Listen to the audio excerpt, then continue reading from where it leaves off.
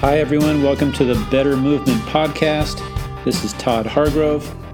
This podcast is listener supported. So if you want to show your support, you can become a subscriber at toddhargrove.substack.com. Today's episode features an interview with Nick Winkelman, the author of the excellent book, The Language of Coaching, which gets my highest recommendation as a book that you should read if you want to understand the science and practice of developing movement skill. Nick is currently head of athletic performance and science for the Irish Rugby Football Union, and he was previously director of education and training at Exos, where he worked with some of the best athletes in the world, including college football players getting ready for the NFL Combine. Nick also completed a PhD with a focus on motor skill learning. In this podcast, we talked about deep connections between language and movement, the difference between implicit and explicit knowledge, how to cue someone to run, squat, or jump, differences in culture between sports and dance, and many other topics. I hope you like it. Okay, Nick, thanks for coming on my podcast. I'm happy to have you here. Todd, it's my pleasure. It's been too long, as we said. Okay, so tell us a little bit about your background. You're interested in sports. You're a coach. You're a scientist. I'm kind of curious, how did these interests develop? Kind of all at the same time, or was it one at the time? How did you become the person you are now? Yeah. So, okay, my initial interest came out of kind of my own journey in high school. So I had a great strength coach who, through, call it health and fitness and physical development, showed me that you can do some pretty incredible things with the human body, for sport in that case. But also I went through kind of a body transformation. So he quite literally helped me drop something like 40 pounds of body fat. So I transformed my body, saw the health benefits as well as the performance benefits. And so that point in my development said to me, okay, this is what I want to do for others. I want to help others achieve their ends, their goals in the same way that this guy helped me.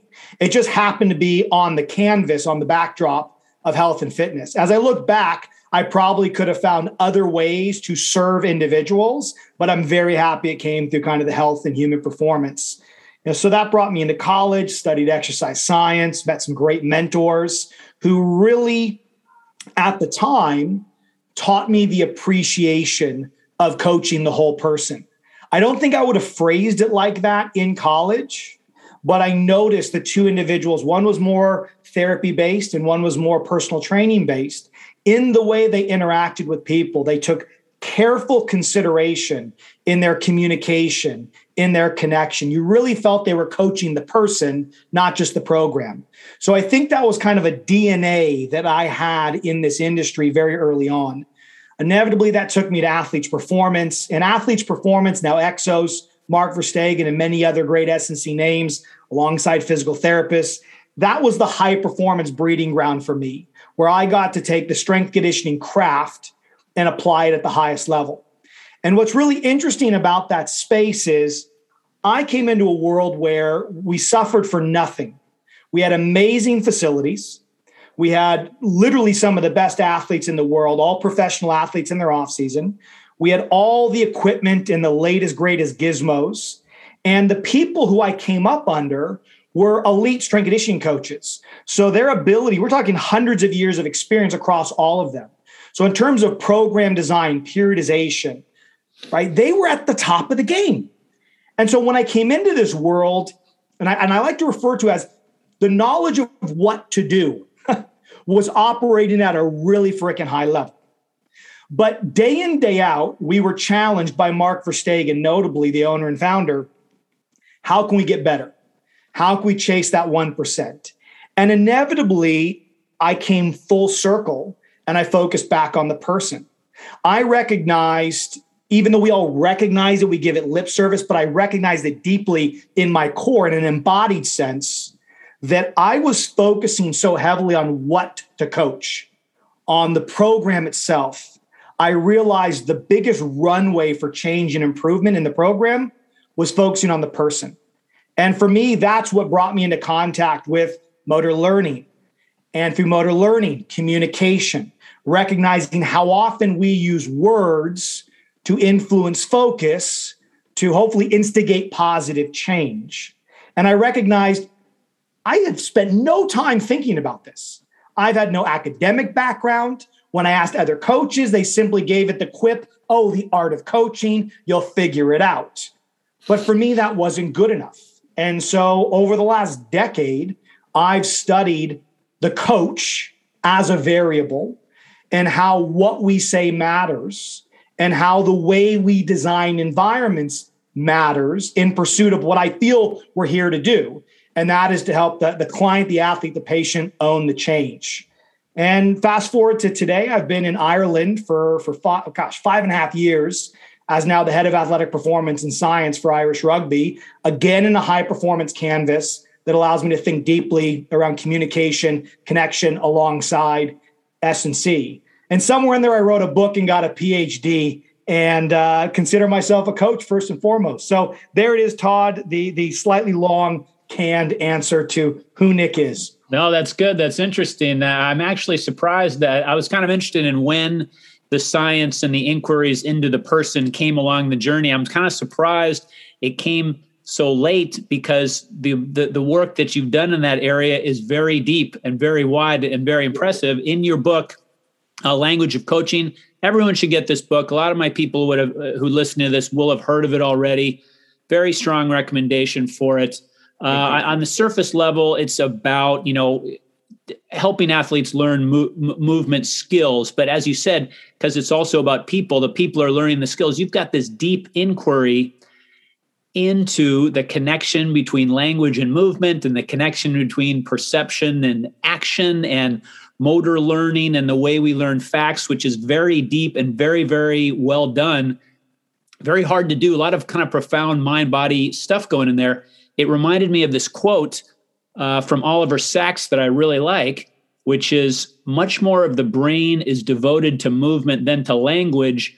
Language is only a little thing sitting on top of this huge ocean of movement. And what he means is that, the movement skills came first, evolutionarily. It came first. And as we develop, it comes first.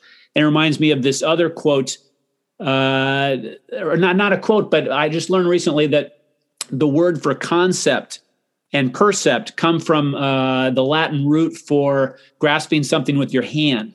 So before we can grasp concepts, we need to grasp things with our hands, and that kind of depth is coming across all over the place in your book.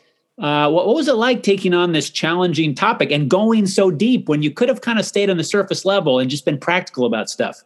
Yeah. Oh gosh. Well, first of all, thank you. Thank you for the kind words and the recommendation. For me, this book, and I know you've written a couple yourself, Todd, so I'd love your perspective as well. The book kind of wrote itself. If I were to show you the table of contents, I don't know if you found this, but the table of contents day one that I submitted to Human Kinetics and the table of contents that's actually now in the book, they look nothing like each other. And so very early on, I laid out what I knew to be the core scientific narrative. And very much so that was the look and feel and the flow of the book, which still I stayed true to. But inevitably, I realized that I have to be honest to the audience and the topic I'm trying to share with them. And so if my topic is how do we use language to build understanding, to build absorption on the side of the recipient, I cannot betray that in the way I write this book. I had read the skill acquisition books, the motor learning, the dynamical systems, and I loved them. But I knew so few people could ever access them deeply enough to extract and apply practical reason from it. And so I knew I could not fall prey to that style. At the same time, I felt, call it my own intrigue, but also my PhD, I wanted to be honest to the science. And, I think Einstein is oftentimes given the quote reference here, make it as simple as possible and no simpler. And that was my attempt. And so if you read the book, I try to present the science honestly and simply, but sometimes science, even when presented simply, gives us challenging concepts, especially if we've never come into contact with them. But I try to help the reader by using story.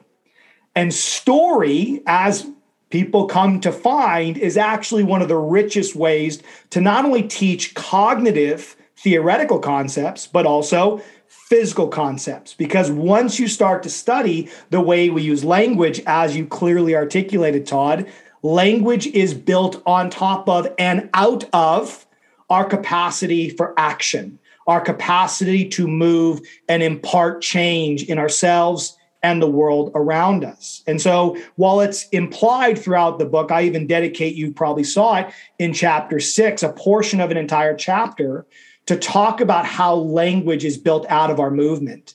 And really what we're trying to do with effective coaching language is get that language to go back home, to get it right back to its source point.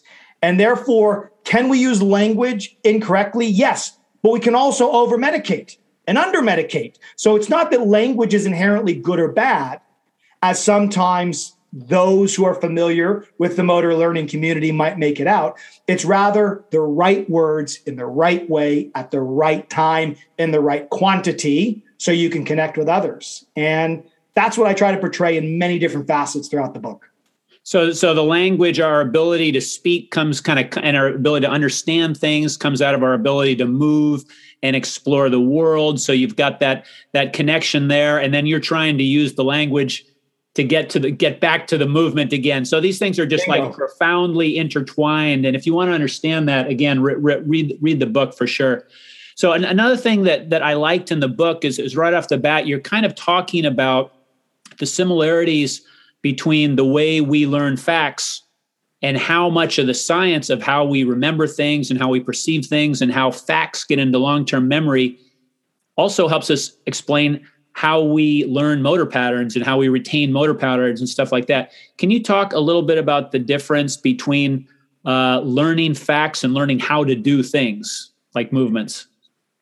So the first obvious difference is the nature of what we're trying to bring on board in terms of how it's used. And so when we think of facts, we're usually referring to things that we can state. So things that we can physically put back into words. And thus there's a cognitive component, what we might refer to as an explicit component. I need to know what I'm learning and I need to grasp it and understand it in a way that I can verbalize it back to you, right? And that's kind of the province of facts. However, I can learn many a movement skill and have it never percolate to my explicit knowledge that, one, I'm gaining the skill, let alone my explicit ability to communicate it back to you. So take, for example, my son. He was 5, learning to ride his bike. As he's learning to ride his bike day in, day out, he can clearly see he can go a lot farther without falling off, even though he's not registering or quantifying that exact change in the same way we might assess someone's knowledge in a written test. However, once he was a full-blown cyclist and he's able to move on his bike anywhere he wants, if I was to ask him, Madden, describe to me the process of learning how to ride your bike, or explain to me how you would teach someone else to learn to ride a bike, he would give his best effort in doing that, but he would fall short. And so in that case, movement learning, the learning of what we would refer to as more procedural, things that we can physically act out and do, is far more implicit. Now, this creates a little bit of a conundrum when we are coaching individuals, because by the very nature, all of movement, its final resting place, is of an implicit nature. I can do far more than I can tell. It's a beautiful quote around how implicit learning works. I'm able to act it out. I'm able to physically do it. It doesn't mean I can describe it in words, nor is it necessary to. Think about in the history of the human condition, language came much later than movement. So there's nothing unique or necessary about my ability to cognitively articulate something. I don't need that to be able to move. However, in a coaching context, we understand that implicit learning, the learning by just doing, the learning by dancing with the environment we find ourselves in, whether it's learning how to ride a bike, skip rope, or even walk up a set of stairs, that can only take us so far. And as humanity identified and developed complex skills like throwing a baseball, we invented sports, we kind of pushed past the survival level of movement skill development that the body naturally says, hey, I implicitly need to be able to achieve.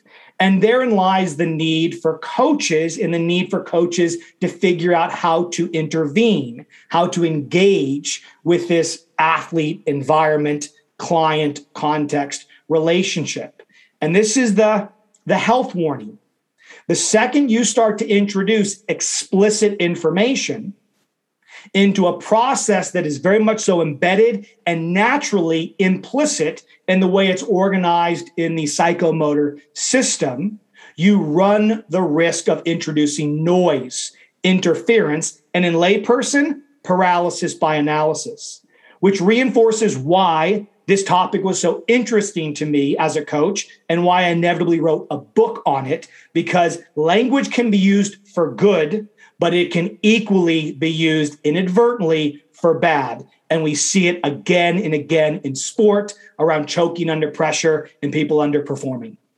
Yeah, so the difference is between the implicit knowledge and the explicit knowledge. One is like the explicit is like a conscious knowledge of exactly what you're doing, and the implicit is like, I don't even know how to do it. I'm just doing it, but I'm kind of wondering if there's different personality types here. Now, no one knows exactly everything they're doing as they perform a complex movement skill, but some people are kind of more conscious than others. Like maybe you're analytical, kind of neurotic types like myself. I mean, I could tell you a lot about what I'm doing in my golf swing in all these different places, and I'm not so sure it's helping me. It might be kind of a paralysis by analysis situation, as opposed to someone who's just feeling it. And I don't know how I do it. I just visualize the shot and I go do it.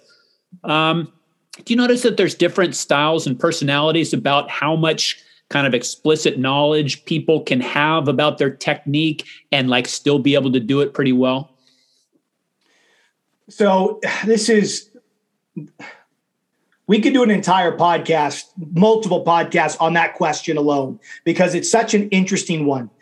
At the end of the day, I like to say this: psychology trumps motor learning. And what I mean by that is, if I just take the blanket motor learning principles and apply that, but I do not give consideration to use personality, preference, beliefs, desires, that we know can absolutely intervene and interfere with best practice motor learning, in that I might say, oh, I'm going to design this perfect environment for you to learn something implicitly.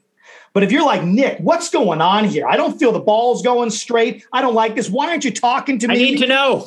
I need to know. You're not actually, and you know I talk about this in the book, you are not able to point your attention at the right bits of information at the right time to absorb what it is we're trying to help you absorb from a skill perspective. So what this all comes down to is, for me, personality differences in many ways comes down to how we like to use our attention. Some people like to deploy their attention, as you said, Todd, just through a more kinesthetic experience. They're very much so happy. In fact, they would like to just do it. Give me a demonstration, maybe a bit of light instruction, and let me have at it. Other people want the Wikipedia page on how to perform the skill before they've even picked up the club, if we're using the golf as a reference. Now, we know with the person that wants a lot of information. For me, here's the key, and I talk about this in the book. That's fine. Todd, if you know you want a lot of information, I'm going to give you a lot of information, or I'm going to give you the sense that you are getting a lot of information.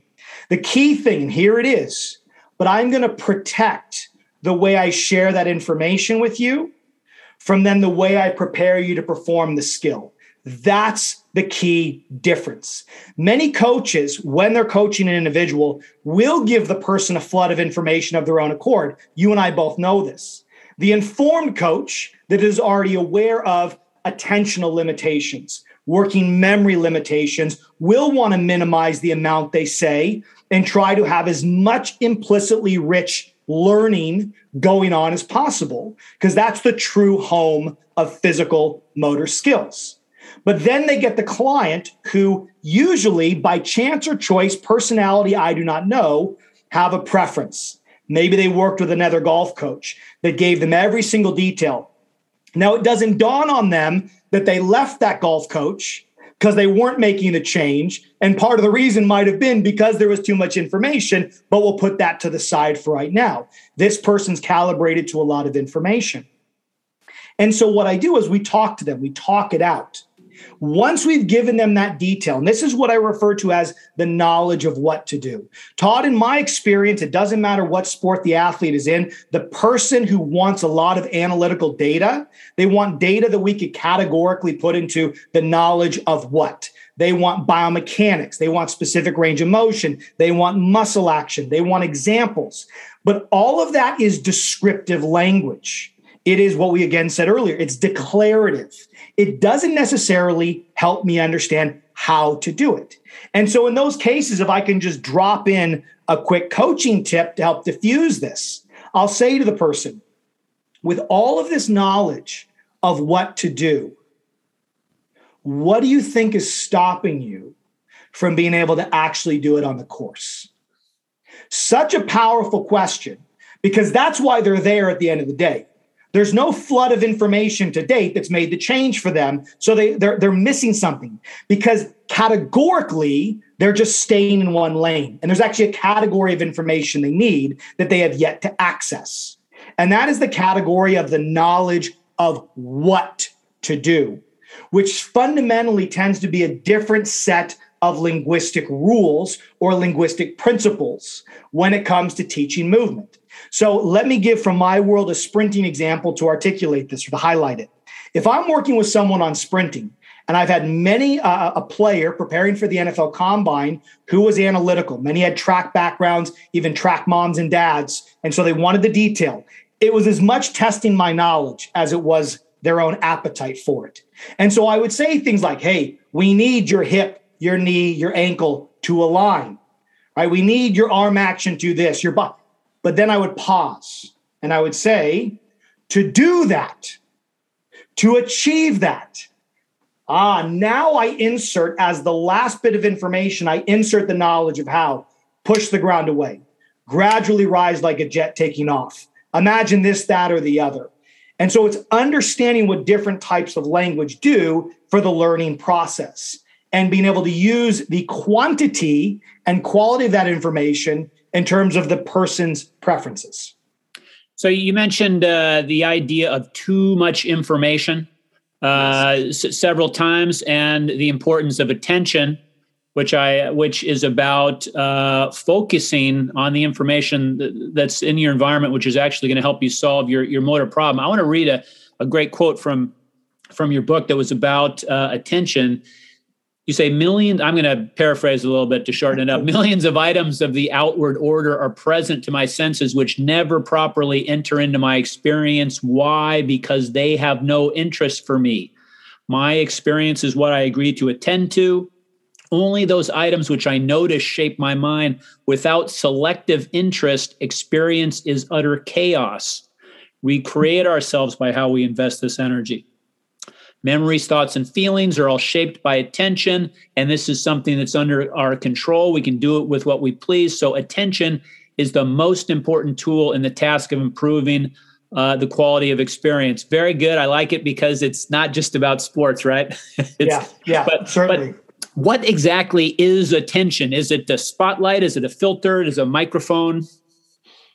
So you talk to, and I did, in writing the book, I wanted to make sure I could appease the lay, but I also wanted to appease the scientists as best I could. So, people who have come across Fitz and Posner, right? Cognitive, associative, autonomous.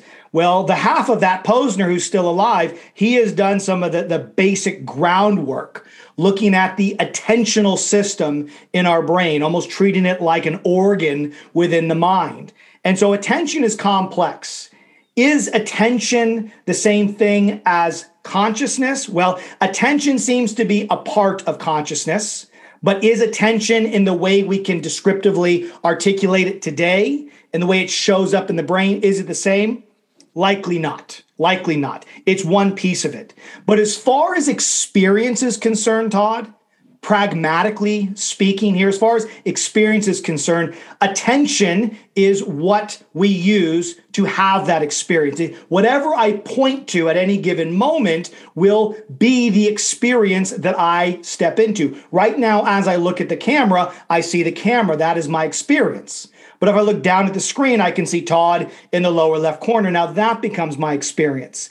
Assuming someone is listening to this and enjoying it, they were not thinking about how the clothes felt on their body, assuming they're wearing them. COVID times has changed things for us. If you're wearing a watch, are you noticing it? Well, now you probably are. Are you wearing shoes? If not, how do your feet feel on the ground? So you have all of these sensory signals that are ever present. As I say there in the quote, they're always available, but I only dance with them when I point my attention at them. And so certainly we can argue that experience, we have a sense of something outside of that attentional window. And I use spotlight, even though I get my hand slapped by some of my scientific friends. But for all practical purposes, it is a spotlight. It is fixed in size. It allows a certain amount of information to be entertained and engaged with. And I can point that spotlight inwardly and outwardly at whatever I'd like, but it is limited and fixed in size. And so for me, from a coaching perspective, whether it's implicit or explicit, we are negotiating with this person's attention and what they place it on. So you could have your attention, if you're kind of the geeky type that wants all that biomechanical information, you could have your attention on, now my glutes are doing this, or now I'm extending there, and kind of on the inside of the body and all of that biomechanic stuff. Or you could have your attention on the person you're trying to catch, or the ball you're trying to catch, or the finish line, or pushing away from the ground. And one of those kinds of attention, the external attention, has been shown over and over to be the proper place to put your attention, right? I think most of my listeners will know that external attention's better than internal for motor learning and performance. But can you kind of summarize, maybe quickly kind of summarize what the research has shown? I know there's a lot of it, but tell us what you've learned about it. Yeah, I mean, so in short, as you say, we think of it like a zoom lens on a camera. So I can zoom my attention right into, call it the micro unit of controllable movement, or at least my sense of the micro unit of controllable movement. And so I can think about the action, the tension of a muscle, or the action, the motion of a joint, or a limb, or a body segment. If it resides inside of my skin, we call this an internal focus, because I'm literally focusing internally. And thus, if I'm a coach and I give a cue, you said this earlier, Todd, like squeeze your glutes, I'm offering an internal cue to promote an internal focus. That is then contrasted by allowing my attention to zoom out of my body and onto the environment. Well, why would I place it on the environment? Well, you do when you're walking down the street. Otherwise, you would trip on everything that comes your way. When you're driving a car, where's your attention? Certainly, it's not on your hands or your wrist. It's on the road in front of you. That signals you how to navigate this car in terms of the outcome you try to achieve. So the very fact is, if I'm talking, I reach for this coffee cup and I have a sip, I wasn't thinking about the micro units of complex coordination to get there. I said, I'm thirsty, saw the cup, grabbed it. My hand naturally formed to the handle. It would have been a different formation if there wasn't a handle, or if the handle was facing away from me, naturally did it and brought it back. So those are just three quick examples to say day-to-day experience, we're not thinking about the joint or the muscle, we're thinking about the outcome or the environment we're in to achieve the outcome. So in a vertical jump, push the ground away. To jump high, that's an environmental external cue. Or I'm trying to jump high. I'm using a vertex. Look up. Okay. See that highest tab? Yep. I want you to hit it. Great. Now it's an outcome focused. And so we have this, I call it a continuum of cues, external versus internal. I'm sure knowing your work, excuse me there. Knowing your work, your listeners will be familiar with Gabrielle Wolf. So her first paper, 98. Right? Fast forward now to 2021. 23 years later, we have north, at least in my own research database, of 250 papers that look across novice to expert, simple things like balance and tossing a beanbag, to sprinting, change of direction, jumping, Olympic lifting, and complex skills like tennis and golf. And again and again and again, we see, by my estimates, easily over 90% agreement across these studies, that when we focus on the right, and notice I'm emphasizing, Todd, the right external cue, that will consistently result in not only better performance in the moment compared to an internal, let's say, equivalent, but more importantly, it results in an improved trajectory and endpoint of learning, which means if you were to invest, if cues were a stock, you would have a much greater return and consistent return investing in an external cue and thus an external focus compared to the internal equivalent. So why is it that you mentioned the idea of paralysis by analysis earlier? That has something to do with why the internal focus of attention might not be working as well as the external. Can you talk a little bit about that and choking and the constrained action hypothesis, if that's what it's called? Yeah, absolutely. So let's take a symphony. Okay. You go to a symphony and let's just look at the anatomy of a symphony. You have a conductor. I'd ask people to reflect, how many conductors do you have? You have just one. And then you look at all the different sections. You have the brass, you have the drums, you have the horns, so on and so forth. Now imagine that you are in that symphony and we analogize that symphony to using an internal focus versus an external focus. And you are preparing to hear your favorite song by Bach or some other famous, right, individual out there for which my name is Mozart, let's say. I'm not as musically inclined on the piano as I'd like, Todd, so forgive me. But whatever the song is that comes to mind, now imagine your first hearing of it, only the drums are playing, or only the flutes are playing, or only the horns are playing. Is that going to give you the same wholeness, the same experience of that song?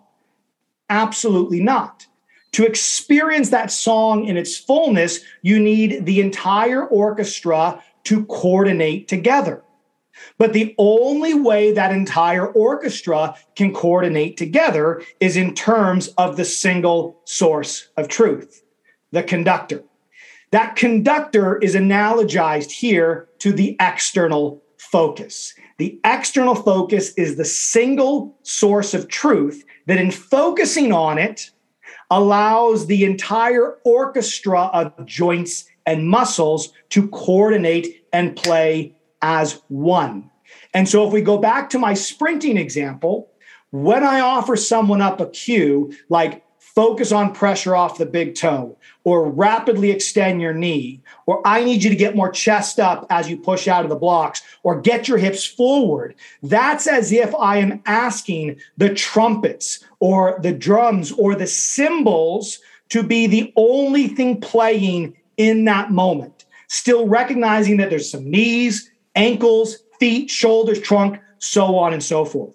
So we betray, quite literally, the way coordination shows up from a motor control perspective when we ask the client or athlete to forcibly put their attention only on one micro segment of a greater macro picture. Now, if you're listening, you might say, Nick, I've been given internal cues, rightly or wrongly, for a very long time, and yet the person can still perform the movement. Yes, they perform it in spite of the cue, not because of it. At the end of the day, language is only so powerful. they will still have a desire to run to change direction, which will overpower the cue. But the cue seeks, in my experience, to dampen the learning that is otherwise available to them. When you give them the external cue, you bring in the conductor, you clearly brighten the key information to place their attention on, allowing the whole system to coordinate in terms of it. Just like a conductor, just like putting a single a single address in a GPS unit. That's your external focus. That's the benefit. So we talked about too much information and focusing on the right stuff. This means that information, even if it's true, can be potentially dangerous, right? I mean, you could have an accurate biomechanical understanding of what's happening in the glutes or in the hip as you're sprinting.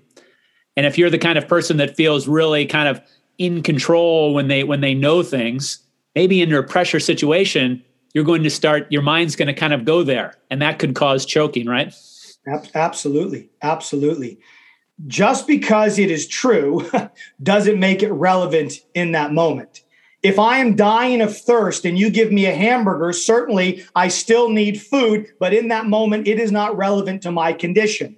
And so ultimately, we're trying to offer up language that encourages a focus that ultimately allows the whole body to coordinate together.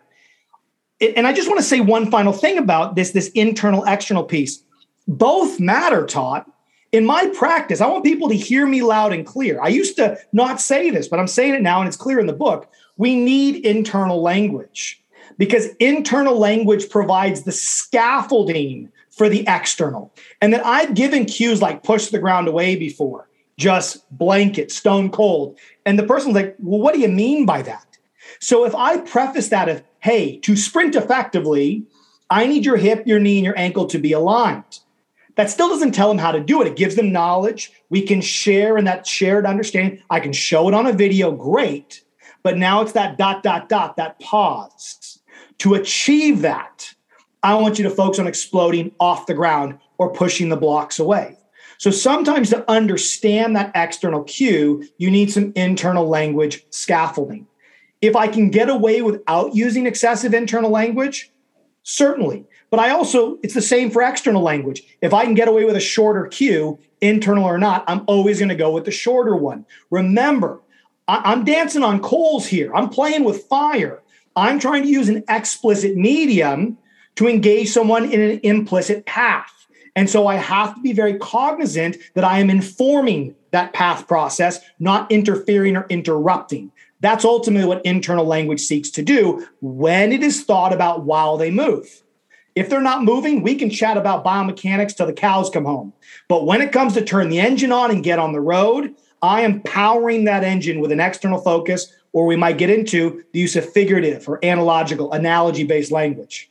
Right. So I think it's there in your book. Most of the cues that actually do end up getting used in the weight room and by coaches are internal, probably because they're taking advantage of their anatomical knowledge and all that kind of stuff, and they've read science books. I'm wondering if you've ever done a study of more traditional practices, like maybe dance or yoga, where a lot of their cueing, a lot of their knowledge is coming, less from scientific books and more from kind of traditional practices. Have you looked into the kinds of cues that are used in those areas to get people moving and posturing in a different way? I can't recommend Eric Franklin's book and his work. For those, exactly what I had in mind.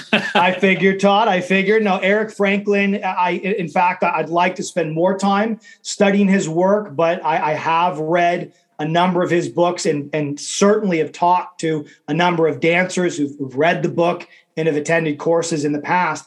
And what I find, and I said this the other day to someone, there's a direct correlation, at least in my experience, there's a direct correlation between the nature of how you were codified, how your language for teaching was codified academically, educationally, and how you actually coach other individuals. So at the top of this, you have, let's say, physiotherapists or physical therapists who have a remarkable level of anatomical, biomechanical, and kinesiological language mapped onto the human body, and for good reason. We need to have a way, a method of talking about what, WHAT, is going on. However, those same individuals are not getting communication courses. They're not getting the line drawn in the sand that knowledge of what to do declaratively that I can put into words is not the same as knowledge of how to do it procedurally, implicitly being able to act it out. Many a person can describe something they cannot do, and therein lies the difference. And so, unfortunately, and this is not to have a go at my medical friends, they tend to be, from a communication perspective, the greatest culprits of overuse of internal language. Second to them, I typically find, is your strength and conditioning coach and your personal trainer. While not on the same level, still has quite a high level of academic or professional upbringing in the biomechanical and kinesiological texts. And again, the line is not drawn in the sand that descriptive biomechanical language is not synonymous with coaching and teaching language. Then you have the sport coach, especially the sport coach who maybe used to be an athlete, who didn't have that same formalized academic or educational upbringing. And this would certainly be true of dance. And there tends to be a lot more language that is what we might call everyday language. They're referencing things that we can see, feel, and touch. And so most of their language is analogical. And if you read books by Eric Franklin, he uses a lot of visualization, a lot of analogy, a lot of metaphor. You know, the hips are like a bucket. Don't let the water sway. Now, we know there is good evidence, albeit it's not as robust as the internal-external distinction, but still there's a consistent finding that when we use analogy, when we compare bodily movement to some other bodily movement or some other environmental outcome, such as, I need you to gradually rise when you sprint. Pretty complex thing to explain in words. But if I say gradually rising and sprinting is the same tempo and energy of a jet gradually rising, all of a sudden, it becomes a lot easier for you to access that movement by way of comparison. And so we find the lowest use of internal language is the sport coach, and I would put the dancer in that, those that are not trained in the formal disciplines of biomechanics and kinesiology. That's great. Let's get some examples of, how these cues work in context that you're working with a lot. So you've got, let's say you use this example in the book. You've got a runner that is, to your mind, has got like 3 or 4 different flaws in their technique, maybe overstriding, too much heel striking, and their posture's not the way you'd like it to be, and their hips are not in the position. And so as a coach, you're like, oh, how am I going to fix all of these different problems? But you talk about a strategy where you might get huge bang for your buck and fix all of them if you can find out which one is driving the others. So, I mean, within the context of this runner, tell us how that would work. So, and this is where I say in the book again and again, I say it in my own work, you can't know how to coach until you know what to coach. And so earlier on, we already emphasized it still needs to be the right external cue. And so if you're pointing your language at, to use a Gray Cook-ism, the symptom versus the problem, you're chasing shadows. And so as a coach, as a medical practitioner, right, as a sport coach, you still need to have a process to actually get to the primary error. If we think of our symphony analogy, where in the symphony is the overall sense breaking down? And can we identify that? And then can we point our external cue at the essence of it? And so in my own work, I've just always simply used this 3P model of position, power, and pattern, where I ask the question, first and foremost, do they have the range of motion and stability to even do what I need them to do?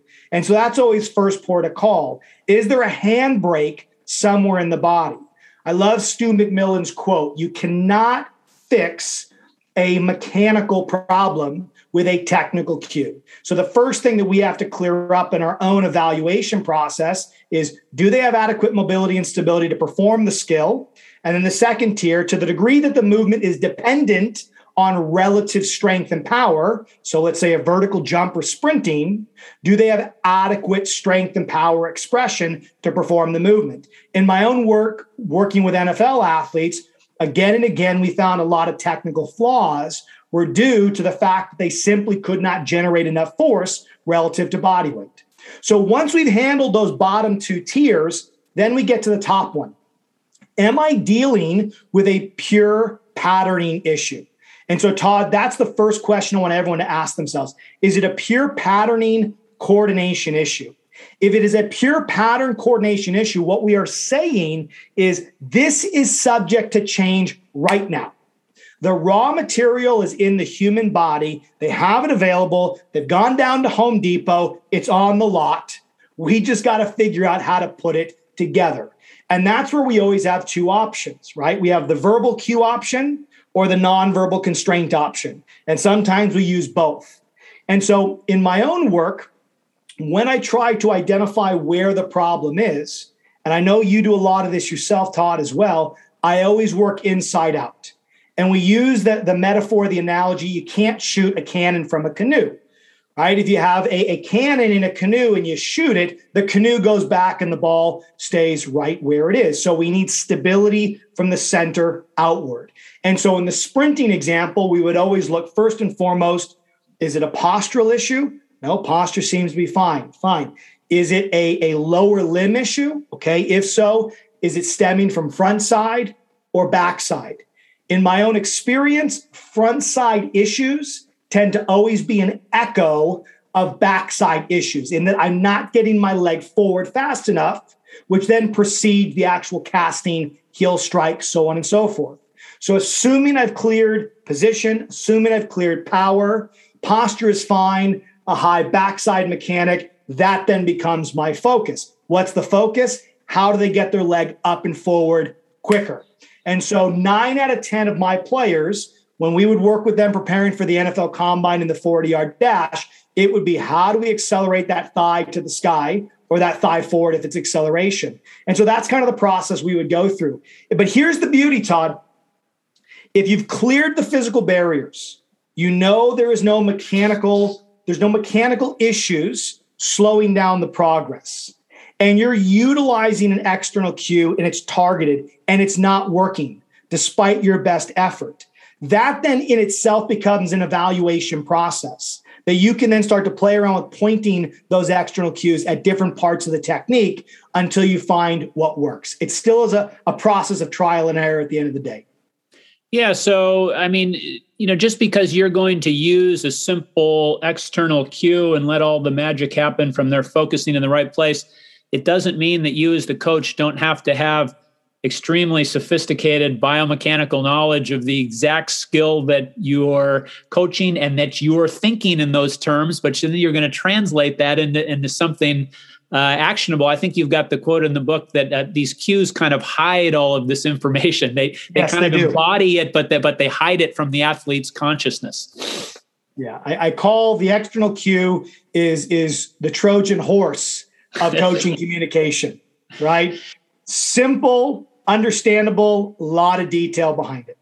So they embody the information. You're not giving it to them explicitly, but you're getting them that information. And that's part of why analogies and metaphors work, right? Because those contain within them a tremendous amount of information, and it links up to information the person already understands on a gut level. 100%. So if you think of my son, he was learning to ride his bike. After a few weeks, he got to a point where he stagnated. And so every time he tried to speed up, he would overcorrect and he'd fall off. And so this is that whole idea, right? A bike is something we've manufactured and created as humans. He can only take it so far. So then Dad, the coach, had to intervene. Now I asked for permission on his end. I said, "Do you want me to help you?" Because earlier on in the process, he said, "No, I'm fine." But now he was saying yes. And what I noticed, Todd, is he was overturning his handlebars. He wasn't keeping them straight ahead as he was speeding up. And so what we're doing here is I identified the priority, the problem. And another way to phrase that is, that's the source of information. If he can access the information on what the handlebars are doing implicitly, he'll be able to make the change. It's like taking your sense of, rather earlier on we said, of listening to us, but thinking about your watch or your feet. We're just going to help him point his sensory system at a different part of the environment. And so I used a musical example with my son. I said, okay, should your handlebars, all right, back up. Madden, show me what your handlebars are doing when they're loud. And he grabbed onto them, he turns them all around. I said, beautiful. Show me what your handlebars are doing when they're quiet. And I even brought my voice down and held him very still. And then I asked him, when you speed up to catch your sister, that was the pain point, his sister was beating him, should they be loud or quiet? He said, quiet. And so from that day on, no problems at all. And I could even hear himself saying, quiet, as he would speed up. And within a few days, he was riding his bike. We broke through the barrier. All I did there is I used, you could call it an analogy. I analogized his control of the handlebars to loudness at a musical scale, something he could relate to. And so the beauty of external language, here it is. It's honest to the environment. It is always bringing their attention back into the environment, back into the relationship with the environment. Because at the end of the day, movement is the space between client and context, perceiver and perceived. There is nothing necessary about a coach to learn any physical skill. However, we know that there are caps, there's limitations to what someone can learn if they're not paying attention to the right things. That's why you can have some people that are really elite and others that are not. Part of it's genetics, but part of it is how we place our attention in a learning context. The arbiter of that learning then is a coach. And so my job is to respect the relationship. It's a sacred relationship, and learn how to get in there to influence without interrupting or interfering. And that's where analogy and external cueing improves, bonds the relationship. Internal cueing asks the client to retreat from the context, asks the perceiver to retreat from the perceived. And that's where the whole thing breaks down. So I want to go through, I know I don't have you for too much longer, but I want to go through just some common movements that people are doing in the gym and in the context of exercising. You just give me an example of some of your go-to most common external cues, including an analogy that you might give to improve the movement. Well, let's just start with kind of like a postural issue, like for running. How do you cue a good posture while running? What are some of the phrases? So, number one, what does posture try to do? We're trying to make them vertical. And so the big thing is we want them to fill space. What are the two places I'm trying to fill space? I'm trying to get away from the ground, and I'm trying to get towards the sky. So some of the simple ones is we might say tall, but tall to what? Get tall towards the sky.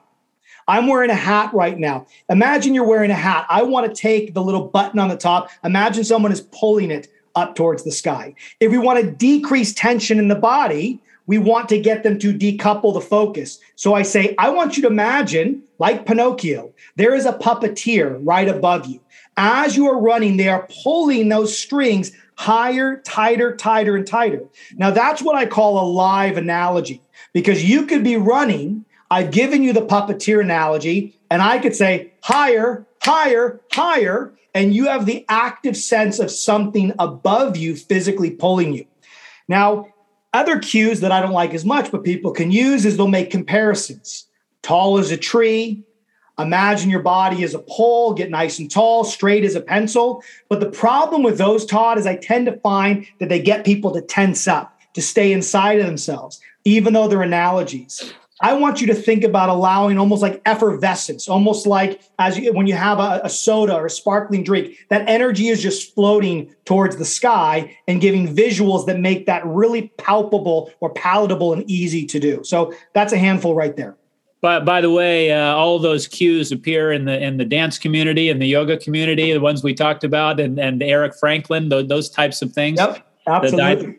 Dynamic Alignment Through Imagery is one of his good books, by the way. And so I noticed that in doing a lot of, I kind of going through the different exercises you have in the book, squats and different pushes and pulls, and you very often have that kind of postural cue of staying long during these exercises. What about a vertical jump? How would you cue that? So again, it depends on what we're trying to achieve here. If it's purely about power, we'll usually start with outcome oriented. And so a quick little background is when you're trying to produce more power, whether it's vertical jump, horizontal jump, or even like a medicine ball throw, I talk about this concept of a close external cue or a far external cue. And so we always want to start with far external cues if we're trying to promote power. And so that's meaning we're trying to touch the ceiling, we're trying to grab the penthouse, we're trying to grab the clouds, we're trying to grab the tabs, it's a vertex, whatever is above them and seems somewhat achievable, that's what they're focusing on. A quick little anecdote on that, we would take NFL Combine guys and we would have them initially do a set of vertical jumps at their normal height. Then I'd put the vertex much higher than they can achieve, and have them focus on that. Not getting any tabs is all, but focusing on something farther away. Then we bring it back down to normal height and we'd see 1 to 2 inch improvement because we had calibrated their attention to trying to achieve something farther away. If we find that that's not working because they're not producing the power we want, then we bring the energy back down to a close external focus. And so that's push the ground away, explode off the ground, drive away from the ground. And what you'll find is a lot of those cues to the lay listener, Nick, they're all the same. But I guarantee if I gave them to you one at a time, Todd, you might prefer drive off the ground. Another person explode off the ground. Now, we don't have the time today to go into it, but that's one of the main models in the book is how do we selectively tune our action words? How do we selectively tune the focus close versus far to get the most for the individual? And so those are some examples that we can use and the reason behind them. Give me one more. Coach me through a squat. Very simple cues for a good squat. So when we look at a squat, again, what's the issue? For many individuals, it's both depth and the way they achieve that depth. And so if we had no physical constraint to use, the first thing that we talk about is, hey, I want you to imagine that you have a stool behind you. I want you to think about bringing your hips down and tapping that stool. Now, think of a small stool. It doesn't tend to be that height of a chair. We know it's going to tend to be a little bit lower. And so now I might say, hey, I'm going to bring that stool a little bit back. So I want you to reach back and down towards that stool. Let's say the issues are with the knees. Normally, we might use a mini band to fix up the knees. But in this case, I might say, your knees are like headlights. Keep those headlights straight ahead.